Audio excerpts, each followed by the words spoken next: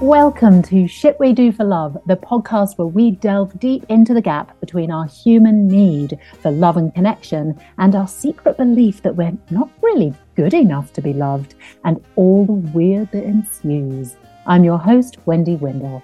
This podcast is sponsored by my guide to getting you back time for you. Head to wendywindle.com, there's a link in the show notes, and get your free copy of 5 ways to create boundaries that give you back time for you. Because never having enough time for ourselves is just more shit we do for love. Welcome, listener, my love, to Shit We Do for Love, our first full episode. Thank you for listening and welcome. I am joined today by the wonderful Christina Carlson, a life and embodiment coach, speaker and facilitator, and the host of the podcast, Witches, Bitches and Queers. Christina's work centers around supporting her clients to accept their whole selves with compassion, helping them reclaim parts of themselves that they have been taught to reject, and redefine relationship in a way that supports them to thrive. Christina and I are about to get into a deep conversation around losing ourselves for love. How to tell if you're in a codependent relationship. Well, we actually get into what is a codependent relationship first, and then how to turn that around if you've accidentally fallen into one, which is easier than you might think. Also, how to make space for yourself in your own relationships and why we need to. We even get into what our versions of enlightenment are. We go deep here. And enlightenment, by the way, is so much more attainable and gentle than what you might be striving for. You don't have to be in a relationship or in a codependent relationship to get so much value out of what Christina has to share. So tuck in. But be warned, we are grown-ups and use grown-up language, which some listeners may find offensive, even though it's never our intent to offend. Christina, welcome to Shit We Do for Love. When you got in touch and described yourself to me, I knew I had the fortune of meeting a real mermaid goddess of a human who's had so many rich life experiences that you draw from to help others maybe not make the same mistakes as deeply as you did.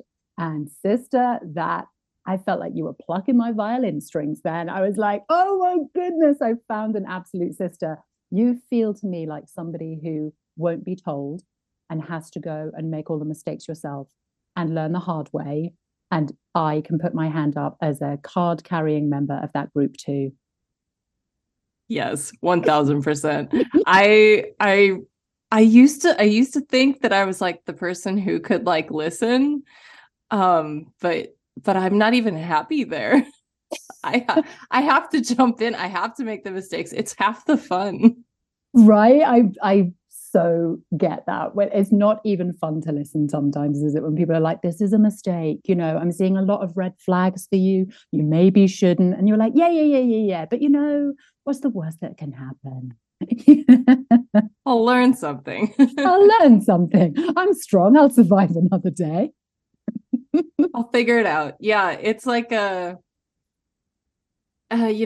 just realized, I don't know if you're familiar with human design, but I've realized that my life path is really to jump in and figure things out while I'm doing it. There's a reasonable amount of like learning to do, and I adore learning, but like jumping in with whatever learning I have at the time is really how I'm gonna like make my own magic for my life and the people around me. Yes, I agree. I'm a manifesting generator in human design and very much have that path too, that I have to physically experience what is happening. But then the best thing about that is you come back with gold, right? So it's amazing to be able as coaches to sit and, sorry people, but hold space for your clients in that space of, I know what you're going through because I've put myself through it too. So the ladder that I'm going to hand you isn't made up. I didn't get it from a book. I got it from life. Yeah, it's real. And it's not ever like a talking down to you. It's like, I only know this because I've been there. Mm-hmm. And somewhere we've both been, and we're excited to dive in and talk about today. The shit we do for love on today's podcast is get into codependent relationships. Now, codependency in relationships was the buzzword in relationships. I've noticed that there's generally a buzzword in relationships. Right now, it's narcissism. Everyone's a narcissist. You're probably with a narcissist. You could be a narcissist yourself. 5 minutes ago, it was the attachment theory thing, right? What kind of attachment theory do you have? So there's general buzzwords. And I'm going to age myself here now, but way back in the early 2000s, it was codependency. So we were all worried about being in codependent relationships. And it seems to have fallen out of favor. Nobody's really talking about codependency anymore. So even I Googled it this morning. I was like, what does Google say is codependent? What gems will Google come up with? And Google says that codependency is a relationship where one person is a caretaker and the other person takes advantage. And I was like, okay, Google, but that actually feels like the tip of the iceberg. And I don't think many people could relate to that big, broad statement. So then I asked my husband, Pete, because he's incredible and insightful. And I said, Pete, what's a codependent relationship to you? And he said, you mean like, do you want an example? And I said, yeah, boil it down. Give me an example of a codependent relationships. And he's so cool. He took one more sip on his coffee, then looked me dead in the eye and said, Hugh Hefner and all those girls. I was like, oh my goodness. Yes, you nailed it. I remember back from the early 2000s as well doing Julia Cameron's work, The Artist's Way. And she talks about codependent relationships as being those crazy makers that come into our life. Those people that they always call you last minute, having an emergency, and you have to drop everything and go to them. They're the people that suck the energy out of you. But of course, if you're in a relationship with one of those people, you're in a codependent relationship because you haven't actually got out of it. But you're the expert here, Christina. So what's your take? What is a codependent relationship? Oh God, thank you for that whole intro. I'm so fascinated. I'm actually guest speaking in a course on Monday that's specifically on codependence. So there are still people doing work on codependence. I think we're naming it different things. The more popular way to name it, termed by James Olivia Chu-Hillman, is right relationship. So shifting away from codependence to right relationship, which is a relationship without power dynamics. If you look back in, I think you said the early 2000s, but even as back as the 90s, you've got Codependent No More by Beatty. I forget her last name, but she wrote the book Codependent No More. And specifically, codependence was a phrase that was coined for the partners or spouses of alcoholics or narcotic addicts. Mm-hmm. So that's kind of where it comes from, is one person is quote unquote taking advantage, but really the codependent is the person who is enabling the person with an addiction by trying to control and manage that dynamic. So what's happening is one person, the codependent, is sacrificing themselves and laying down parts of their lives in an effort to support, control, manage, shift another person for whatever means and whatever goal. Now, this is sounding more relatable. Sacrificing parts of yourself in a relationship. Oh, okay. keep going. I'm feeling a bit nailed. So yeah, it's I think a lot of us, when we first learned about codependence, because it was specifically related to alcoholics and those who are in relationship with alcoholics, that's where Al-Anon comes in. Al-Anon is for codependence, but originally specifically for people who are in relationships with alcoholics.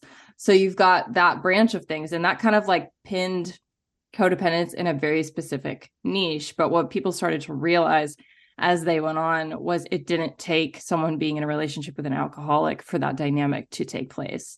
It had to be somewhat abusive or unequal. So I don't know if you're familiar with people who have been through a deconstruction process from religion, but my work is primarily with people who have gone through something like that, and those who are raised with really what's the word I'm trying to look for? Dogmatic or radical, probably is a better word, radical religious faiths, have the same symptoms as those raised by alcoholic parents. And that's from the work of Marlena Winnell. But they have the same symptoms, and it's often codependence because you're coming from a very strict, specific environment where a person chooses something over their children. So an alcoholic parent is choosing alcohol or drugs over their child, or a person who is in a really radical religious group is choosing that group and the priorities over their children's well-being. So there's like that dynamic, which is like on the more extreme end of things, but it filters into this dynamic where people are sacrificing themselves in relationships and calling that love. Because if you're raised in any kind of environment like that, you're told that giving up yourself, giving away your identity, or like giving up your time, sacrificing who you are to make someone else more comfortable is by definition love from how you were raised with it. And that's codependence, because there's no room for you in that dynamic. And I think then when we get into this trickle down, we get into almost every relationship on the planet, right? Because in some way, when we get into a relationship with somebody, our need for love and connection is so great that it kicks off this equal and opposite fear that what we're bringing to the table is not good enough. Right. So we start to we're like that ugly sisters chopping off bits of our toe to try and fit in the shoe, like I'm just going to chop off this bit. I'm just going to downplay this bit of me.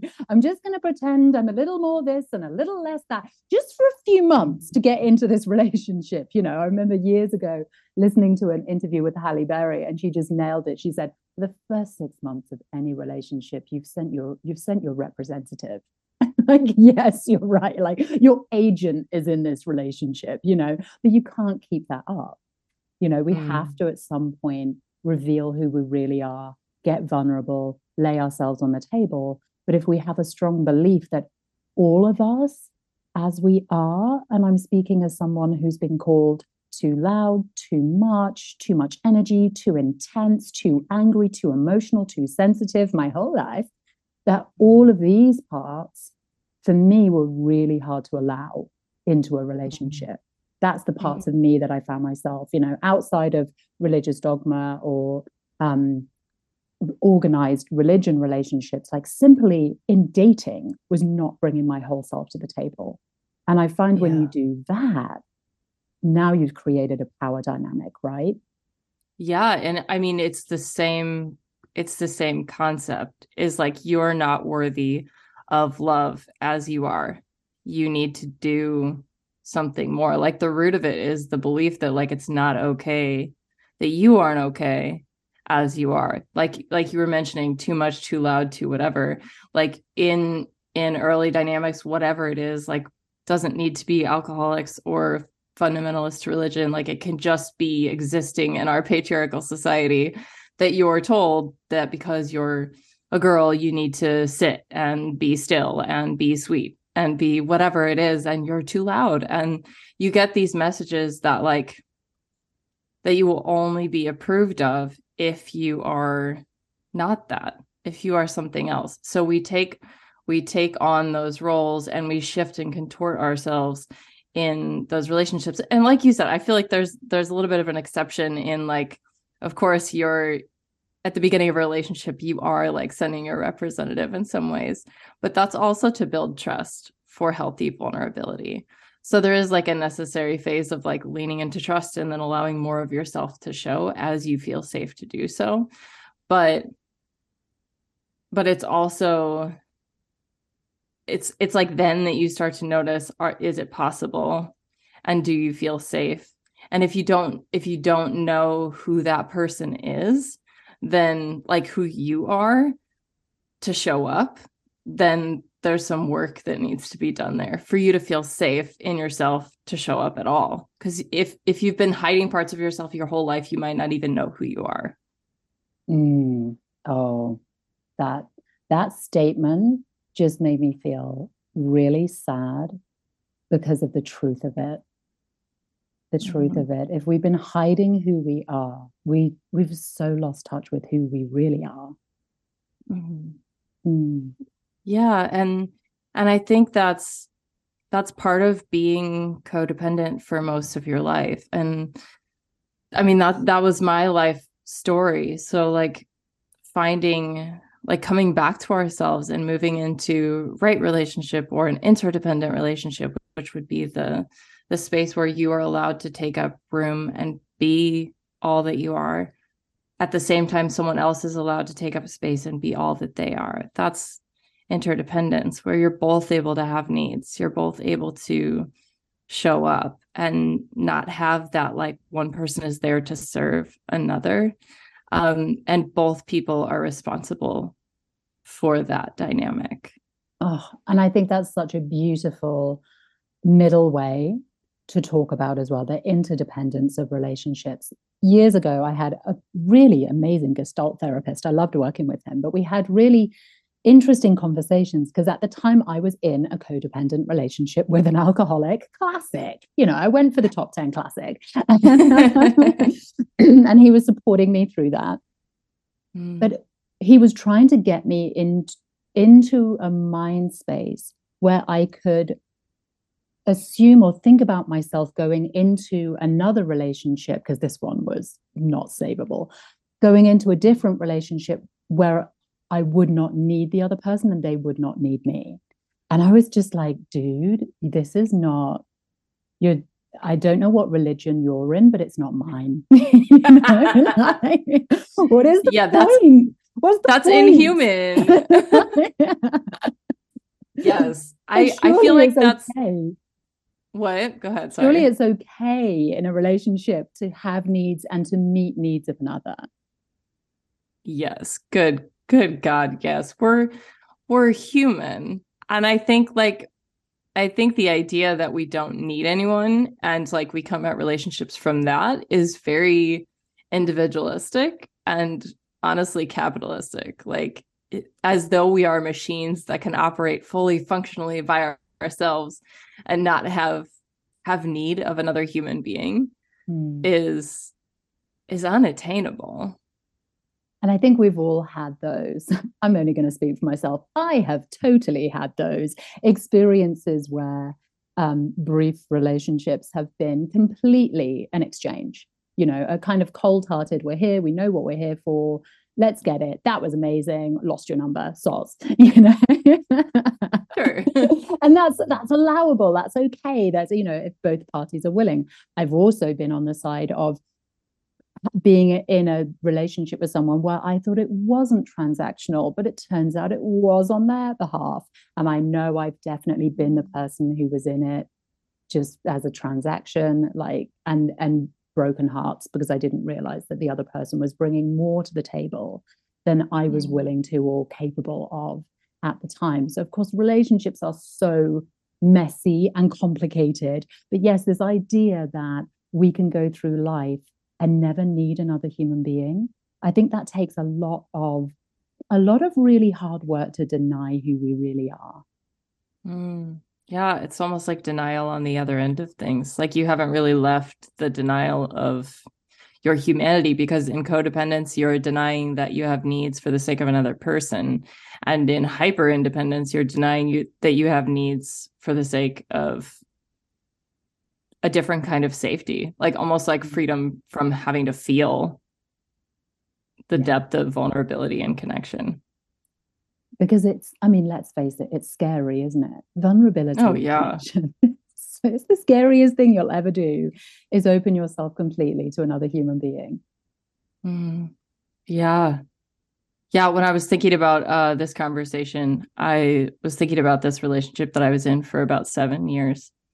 And it was, I was raised in a way that like I was supposed to not like, I was really supposed to sacrifice myself in relationships and in all dynamics. Like I was raised to serve, and I was excellent at it. And so like relationships to me were where I would be basically like an assistant to someone else's life, like a very supporting, submissive wife was essentially what I was supposed to be. Yeah. And I went to study abroad in Hawaii in college, and like this boy walked, well, he was like 25. I think I was like 18. But he walked out of the ocean and I had a literal Baywatch moment. Like it was love at first sight. Like just instantly I was like, I think the line that like went through my head was like, I'm in trouble. Oh, we all know. I hope, oh, listener, I hope you know that feeling. It's delicious and dangerous. You know it's Yes. going to end up in tears, but you go for it anyway. So you're in trouble. Yes. And it lasted 7 years. It was like emotionally abusive and like it was very codependent. Like I ended up like, thinking about the shit we do for love. I was just like the things that I did in this relationship, like the ways that I completely gave up, even the very little that I knew of who I was to be in this space and this relationship were like extreme. There's one funny story I was thinking of. I was this boy and one of my best friends were invited to a wedding that I wasn't invited to. And they were going to be like hanging out in the city before and then after, and I didn't want to miss out. So there was this like FOMO in me and also like the need to be near this person. And so I went to the city with them, and then they went to the wedding, and I was in the city alone for like 9 hours. And it was like the middle of the night, and I was like sleeping in a San Diego train station. Oh, Just so that I could like make sure that I was there when he got back. And like looking back, I was like, what the actual fuck was I thinking? Like it's just like it's so intense and so like not something that I would ever do now. But like I realized like looking back that there was a part of me that felt seen by him that I believed would not exist without him. And I think that's true of a lot of these codependent dynamics we get in, is like what happens is when someone sees us in a particular way, they see a part of us that no one else does, or they see us in a way that we're longing to be seen. We attach to that as though it is connected to them and not us. But like the goodness of who I was not because of him. It was just the first time that I'd seen it. The way that he listened to me talk, the way that he liked and enjoyed my mind, and the way that I thought was something that I hadn't experienced outside of my family. So for me, it was just like, oh, I found it. I can't lose this because it doesn't exist outside of this dynamic. And that's why it feels so devastating to like consider like leaving or losing, because you think that you're going to lose a part of yourself in that process. Oh, 100%. I've been there. I've had that moment with my 6-year relationship with an alcoholic. It all began with him. I was working in a bar. What a perfect relationship. I had my back to the customers. I was cleaning glasses. It was dead. It was in the new year. There was nobody there. It was that sort of dead time between Christmas and New Year. And I heard this voice order a drink, and a train of emotions ran through me, and I started to shake. And I hadn't even turned around and looked at him yet. And I knew in that moment that I had met my husband. I was just, it was like another world link.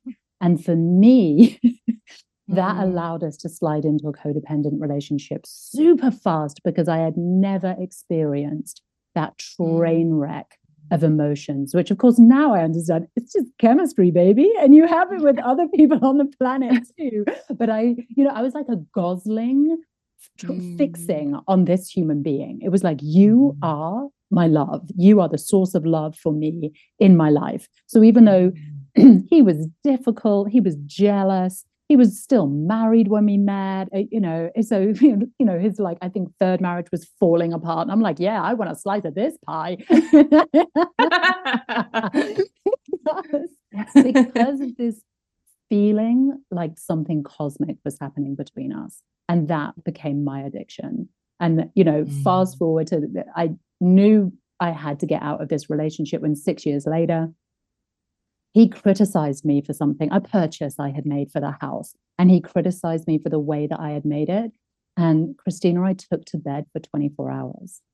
My identity was so wrapped up in pleasing this human being and being everything for this human being and our relationship being this cosmic kind of gift from God, that the slightest criticism made me sink into a dark black hole, incapable of getting out of bed for 24 hours. And that's when I started therapy.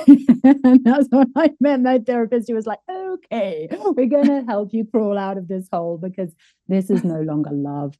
He's addicted to substances and you're addicted to him. But yeah, the things we do in those relationships, but it's like we talked about at the top, we've been there, which just gives you capacity and a space of non-judgment to understand that we will do anything to be loved.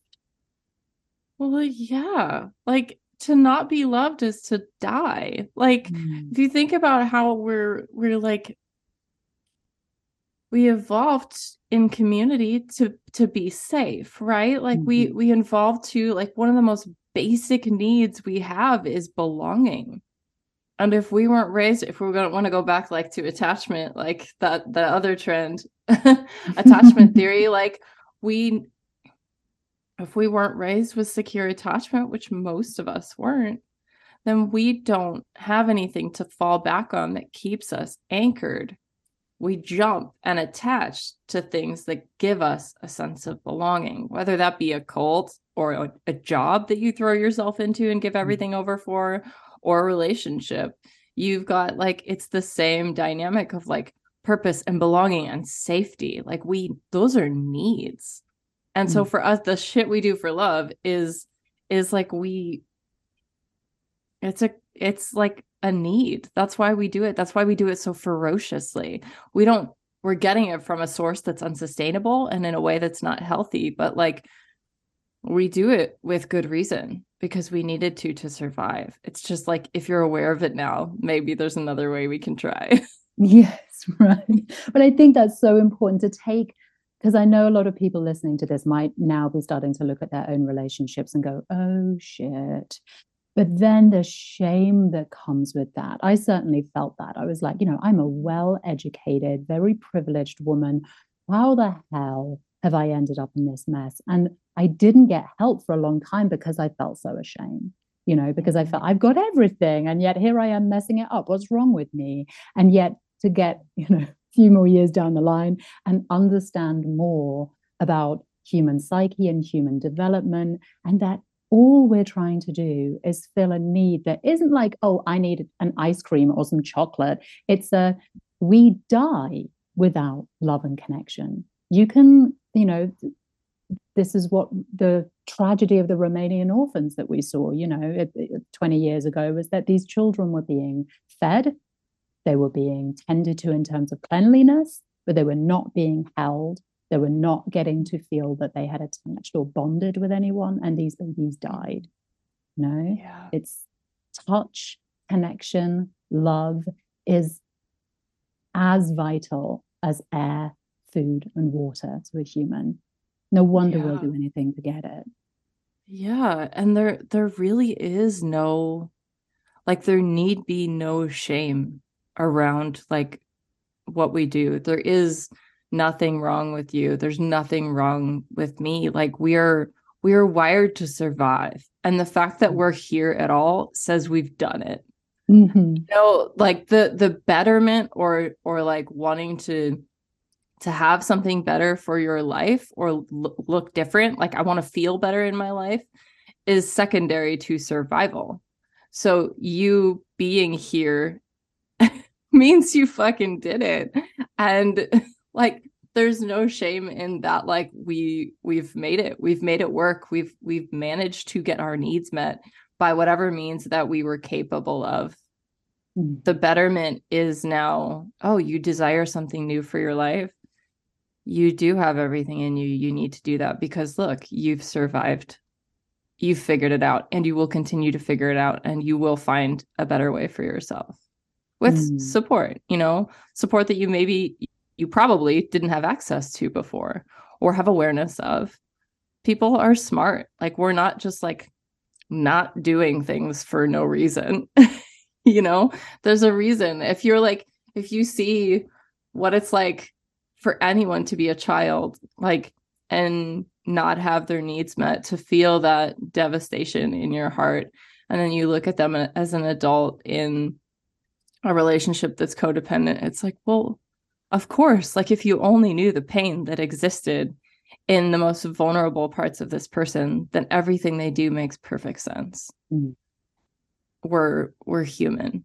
And that's like, I feel like that's an essential way to move forward into an interdependent relationship from where you are, is to step away from shame and to start practicing self-compassion for every part of you that has existed up until this point. Because while you're doing that, what you're doing is creating capacity to move forward and to make new mistakes in a way that you are able to grow from. Before we talk about getting out and creating this independent relationship, I just want to circle back a smidgen to, we've talked a little bit about how we fell into our codependent relationships. Is there any way that people can sort of maybe do a little check-in or a test with themselves? They're sitting there now listening to this going, oh my, am I a codependent relationship? Is there a test? How do people know? Ooh, I feel like that's, excuse me, very individual. The first thing that comes to mind is like, is there, like, for me, it's like, is there room for my feelings and my needs in this space? Like, without extreme resistance, like, and this is going to be a very basic example, but if you're going on a road trip and you get on the road and it's like 15 minutes, but you've had an iced coffee and you need to pee. Mm-hmm. Do you feel perfectly comfortable saying, oh my God, like I know we just started, but I have to pee? And the person is going to be like, yeah, sure. Or make a joke about it if they know that it's funny with you, like if they know it's cool. Is it going to be cool? How does your nervous system feel in making a request for you that might feel a little silly? Like, where is that landing in your body? I think that is such, and like you say, is very individual. So bringing this back to the body is such an amazing key to unlock that answer. Am I in a codependent relationship? Well, how do you feel before you make a request?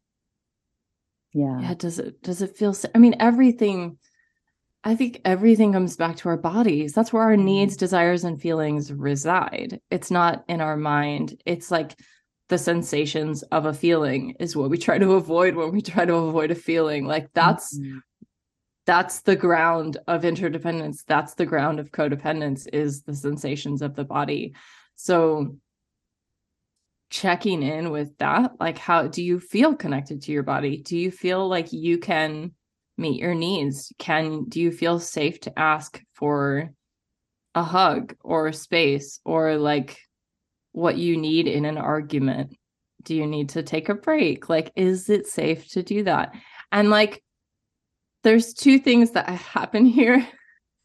And I want to make that really clear, because it could be that your whole life have been in a codependent relationship with everything.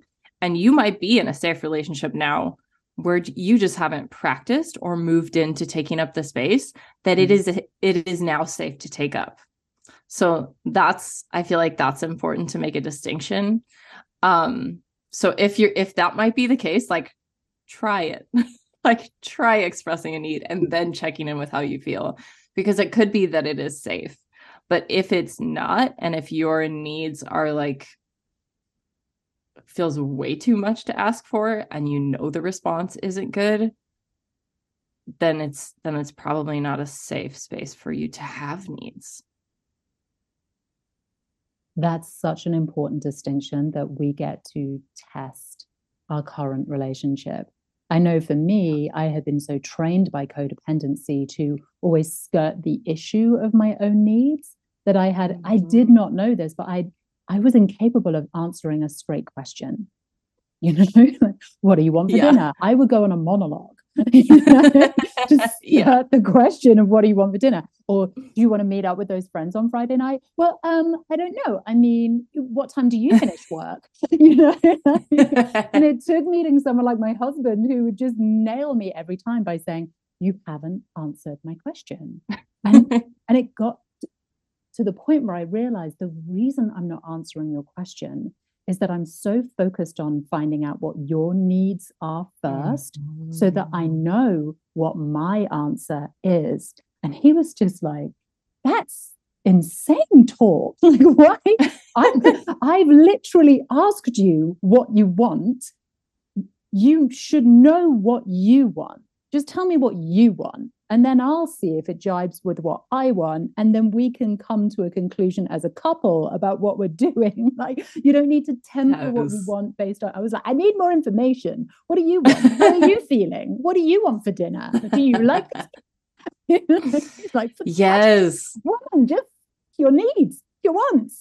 And it wasn't until I met him that I realized I don't think I've ever really spoken my needs and wants, just blunt, without a massive caveat. Yeah. So I love that example because it's so practical and so real. It's like I can't decide what to eat on the menu. It's a thing, you know, like there's too many factors. But like, I think it's also really important to note that just because a relationship is codependent doesn't mean that it can't be saved. Like you know, if it can't be, then it can't be. If you don't feel safe, you know, you can leave. But also like in the specific dynamics that you and I are talking about, where we were trained our whole lives to skirt the issue, to find out how everyone else feels, like those kinds of circumstances, if your relationship is codependent there and you start stepping into, this is what I need, this is what I'm wanting right now, and taking up your space, the relationship will change. And it could be that it just needed to shift. Because now you're showing up fully. That gives your partner permission to show up in a different way. That it actually saves a lot of relationships because you take responsibility for what you want, responsibility for what you need. You're owning yourself in a different way, and it allows the other person more freedom. So it's not like if you're listening and you're like, I have a codependent relationship, I need to break up. Like not necessarily. Like only you can know that, obviously, but there will be a shift as you start to own your wants, needs, and desires. And how that plays out is going to be in your best interest. Because if you start to step in and take up your space, and you as an individual move away from codependence, the relationship is going to shift. It will end, or it will be a much more positive, supportive space for you and the other person. If you are enjoying this episode and want more support with putting yourself first, swing on over to the next episode once you finish this one, of course, where I will take you deeper into this topic and share my number one tip for taking up more space, really the space that you deserve in your relationships. Look out for how to make space for yourself in relationships. If you want even more support, I've got you. Come and join my membership, the Love Your Bloody Self Club. Head to wendywindle.com/love club. That's wendywindle.com/love club for more details. Now, back to the chat with Christina, where we get into how you might actually be blocking love from coming your way and what to do about that. You said so many cool things right now. I'm going to break them all down. First of all, this idea of when you change in a relationship, either it will morph into something mutually beneficial or it will end. If you're listening to this, love, and that thought of your relationship ending fills you with dread, fear, anxiety, once like you just do not know how you will survive, it's kicked off that I will die if this relationship ends, then my darling, you have work to do. Because for me, this is the seed of a codependent relationship, is living in absolute terror of the relationship ending. Look, would I be sad if my relationship with my husband ended? Of course I would. He's an amazing human being. I love him. I love our energy together. But I stand firmly in a space of knowing that while it would be sad, and of course I would cry a lot, maybe even throw a few things, I would be fine and get over it. And when you're in a codependent relationship, that feeling is not available to you. You can recreate it by exactly what Christina's talking about, starting to stand up for your needs and test the waters and bring all of you into the relationship. Because what we do in codependency is so counterproductive, right? We're leaving half of ourselves at least on the bench outside the house and not bringing it in the idea, this false assumption that I'm safer if just this tiny part of me is in the room with this person. But all we've done is create a dynamic where we can never be fully and wholly loved. We will never experience the kind of love that makes us feel secure and strong in who we are, because we know it's fake. On some deep, dark level, we know, like, oh, but if you knew all of me.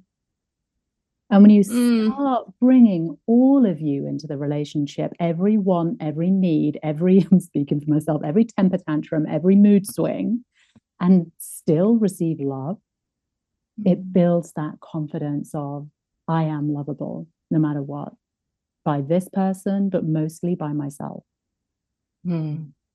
Yeah, I would say like if that like rises in you, that like terror of like losing someone, you know, like you're human, and I would be curious for that person to like explore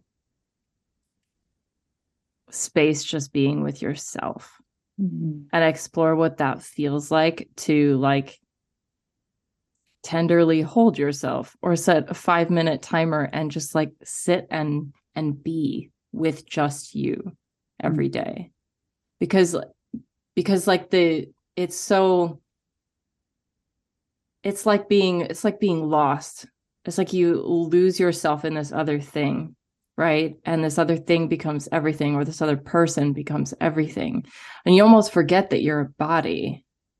You almost forget that, like, or like you're watching a movie, right? You're watching a movie and like it gets too intense, you look away, right? Like you look at the people next to you. Is this okay? Yeah, we're okay. We're just watching a movie, right? But like, it's almost like you're watching a movie and you forget that you're here, not in there. And like coming back to your own heartbeat and your own body, like this body is right here. It's mine. This is mine. This is me. Just even that step can ground you into a space where you can then start to take up more room and then consider other needs or other desires even that you have to feel in a relationship. Yes, coming back home to this home, this portable, gorgeous home that we were given on our birthday. You know, it's like it is ours for life. And we do tend to forget that she is here to support us, right?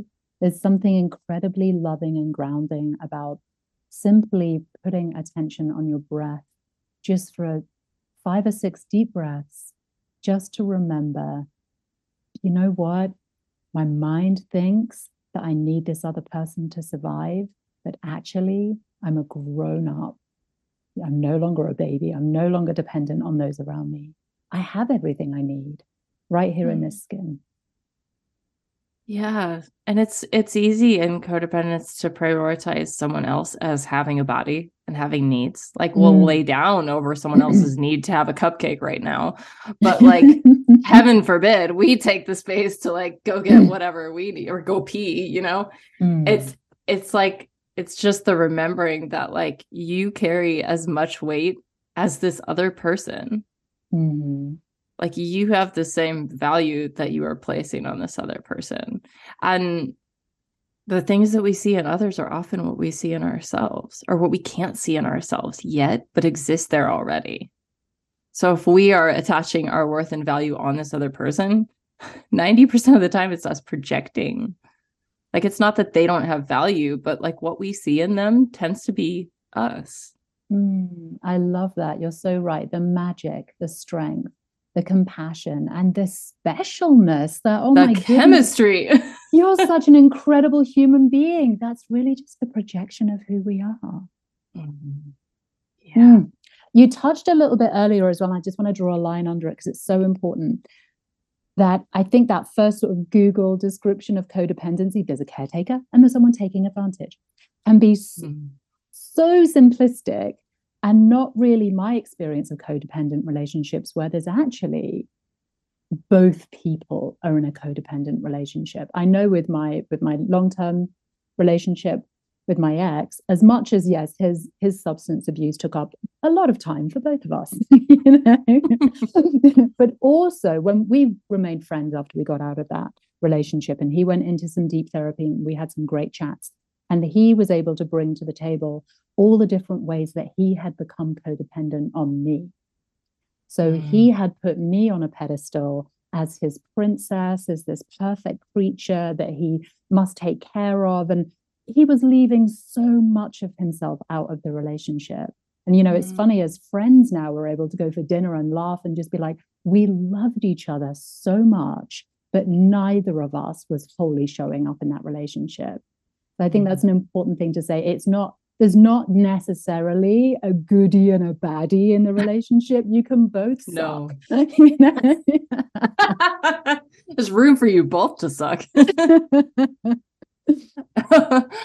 Oh, that's so good. And it's true. It's like, it's just a codependent in a different way. Like, if you've been codependent, you've probably dealt with some form of addiction, whether it's to a person or a job or work, you know, workaholism or whatever. Like, they're two sides of the same coin. So you are leaving a part of yourself out, and it's also dehumanizing on both sides. Because if you are not showing up as your whole self, you are depriving another person of the opportunity to know you. And if they are taking up more space and trying to take advantage of you, they're doing the same thing. Like, it's happening both ways. There's like blocks up on either end that are not allowing in love and vulnerability. That's such a key right there. Getting out of that relationship, I discovered meditation and went deep into meditation. And it was only through actually sitting, like you suggested, sitting with myself and my own thoughts and my own feelings, which was super uncomfortable for me because I'd avoided them because they were too big, too scary, too intense. You know? Yes. And to realize how many barriers to love I had up. And this was a real mind mess for me. I was like, wait a second. So by me showing up to take care, to please, to, you know, to make sure that everybody else is okay, I'm blocking love? Like, this made no sense to me. But I had to really sit with it and realize, yeah, because as long as I'm the one in charge of the caretaking and the taking care of and the making sure the other person is okay, what I'm doing is trying to be in control of the situation. Right? Yes. And if I'm in control, then I've got a wall up. Yeah, and control is an illusion. So it's a lot of energy to maintain an illusion. Oh, I controlled nothing. Exactly. But you put so much energy into it. Yeah. So much energy into, and you know, for me in that relationship, my driving thought really was, if I can be jolly enough and happy enough and healthy enough, I will drag him into that state of mind too, and he will release alcohol and not need it anymore. I mean, yes. Wow. On the one hand, what an ego. Think that I can cure somebody's deep-seated, you know, substance abuse that had been going on for 20 years before he met me, into like, you know, but my smile will cure you. Oh, and on the other hand, the depth of love that you had to try and help someone. I think there's a both and. Yes.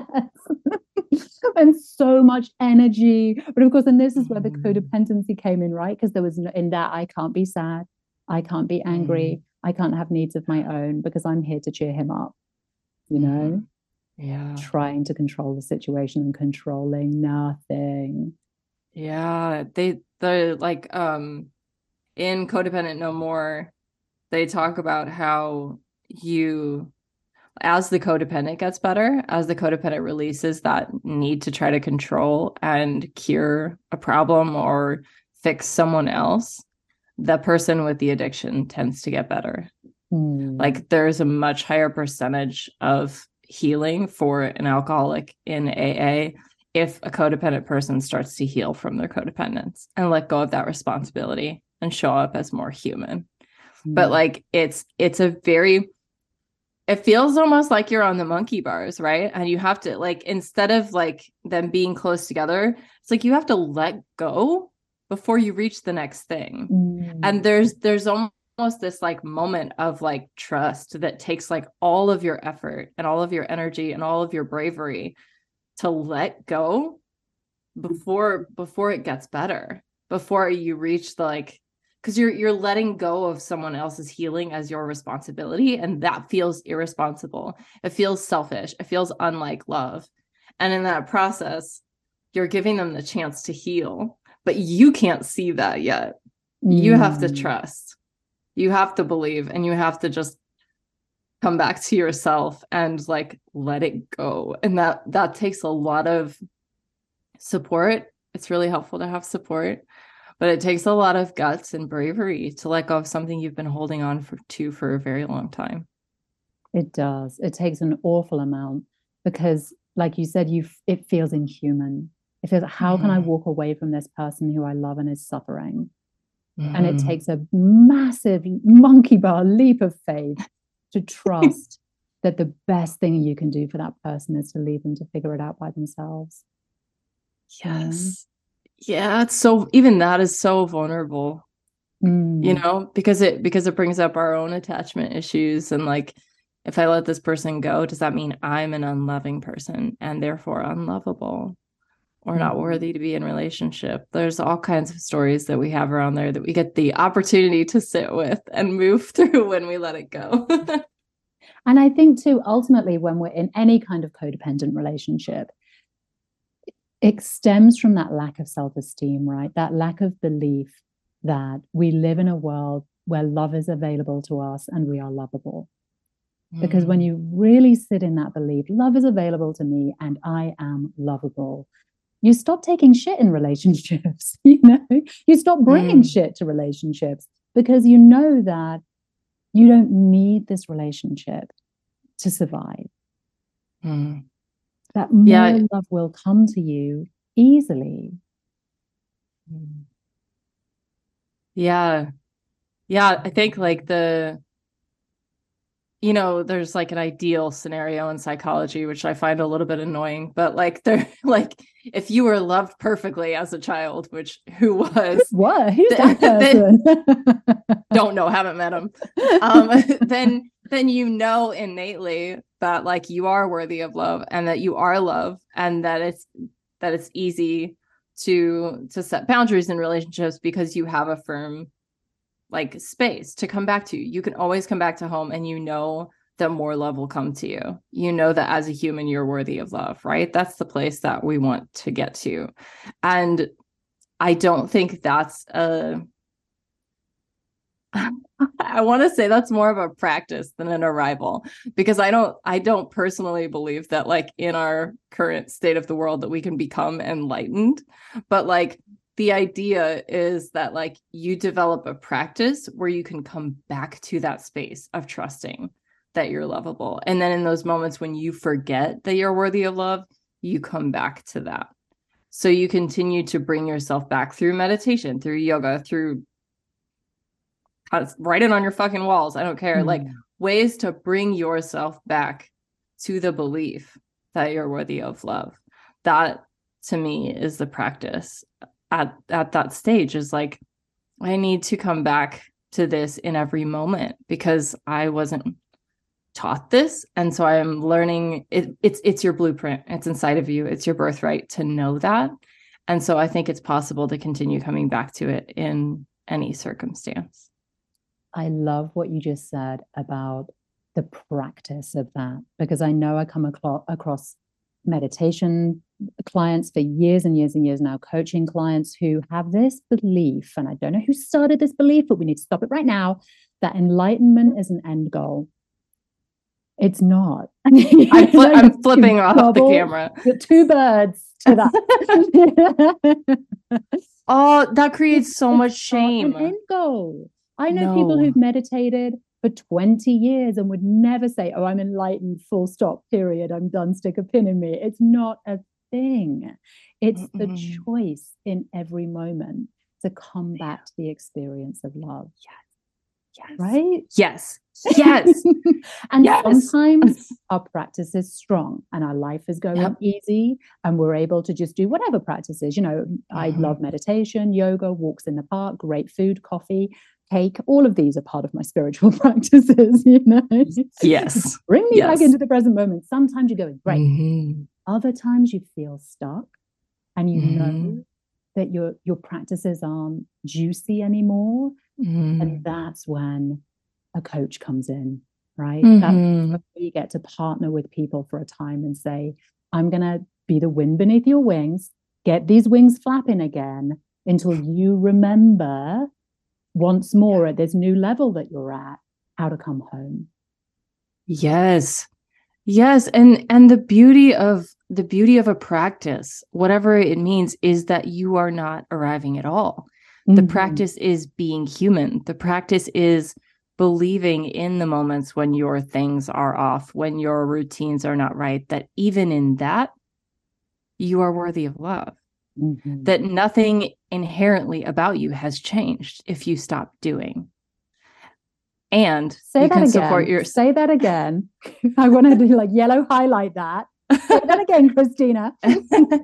Nothing inherently in you has changed when you stop doing. You still are. My brother, brilliant human being, gets on these rabbit trails of studying things. And he was studying the functions of life through I don't know, biophysics. I don't know. Anyway, he was talking about the laws of the universe and how in order for things to grow, cells mutate in this particular way. I'm not a science person, but I love listening to it. Basically, he said, in order for the universe to begin, the first law had to be as opposed to not be. So the fundamental law of the universe is that you be. And if we can come back to that just being is enough because it is, that is where our worth is based. We don't have to actually do to attain or achieve enlightenment. It is really, really truthfully coming back to the be of it all. Christina, that is such a beautiful place to end this conversation. I do have one more question for you, but honestly, love listening to this. Just rewind that last minute and listen. You know what? Put that as your wake up alarm on your phone so that you wake up every morning listening to Christina telling you the fundamental law of the universe is that you're supposed to just be. You don't need to create or achieve or do, just be. Oh, Christina, tell us.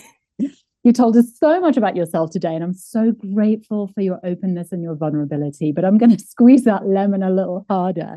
What is some shit you do for love, or maybe used to do for love, that you don't do anymore? Ooh, this is a tricky line, but I don't wait. Oh, tell me more.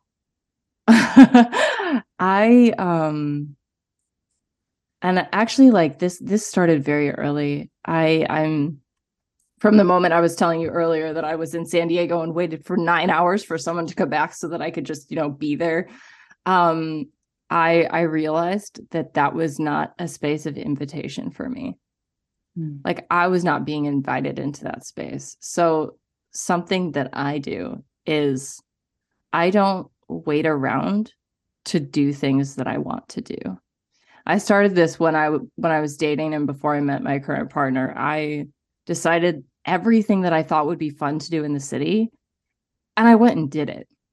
Because I realized that there was this part of me that was just waiting for my life to arrive, to have the things that I wanted and to do the things that I wanted. when I could be with myself enjoying and doing these things. So I decided that I wouldn't be waiting around. And it still applies now. Like I don't wait. If I want to do something, I'm going to do it. And I'll invite people along and to do it with me. But like I want to be my own best friend and have the satisfaction of fulfilling my own desires. Not because I don't let other people do that too, because I have so many incredible people in my life. But I think it's important for me and for how I am, especially as a recovering codependent, to find absolute delight and satisfaction in my own company. And that is the perfect place to stick another pin in this conversation. For now, Christina, I feel like I want to have you on here like 20 more times in the next week just for me. I'm going to make up podcasts and pretend that I'm interviewing you when really I'm just hanging out. You have been beautiful inside and out, so vulnerable, so open, so articulate and intelligent, and deeply, deeply helpful for me. And I know that everyone listening to will just follow you all over the world and squeeze out your goodness. Thank you so much. Thank you so much for having me. This has been an absolutely wonderful conversation. And I just want to say, Wendy, that your written word is exactly like your presence. It's just like delightful. Oh, wow. Thank you. And I have to say that is a product of the work of letting all of me show up. So thank you for letting all of me show up with you today, Christina. Absolutely. Thank you. I hope you absolutely loved that conversation with Christina Carlson as much as I did. She is a very generous and nurturing, nourishing soul. So I hope that you got some amazing takeaways from that, dear listener. You can always email me, wendy@wendywindles.com, and let me know what your takeaways were.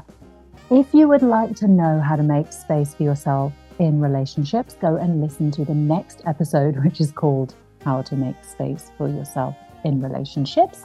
And again, for my single ladies, if you are listening, I've got you. This applies to all relationships, not just romantic ones. If you would like even more support on your journey to love your bloody self, come over and hear all about my membership, the Love Your Bloody Self Club. Go to wendywindle.com/love club. That's one word, love club.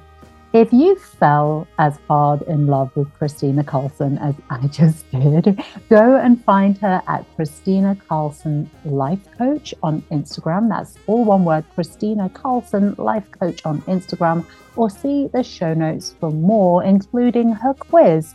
What type of rule breaker are you? And my darling, if you have not yet got your free guide to building boundaries that get back time for you, go to wendywindle.com where it is waiting for you. Thank you for listening. I bloody love you.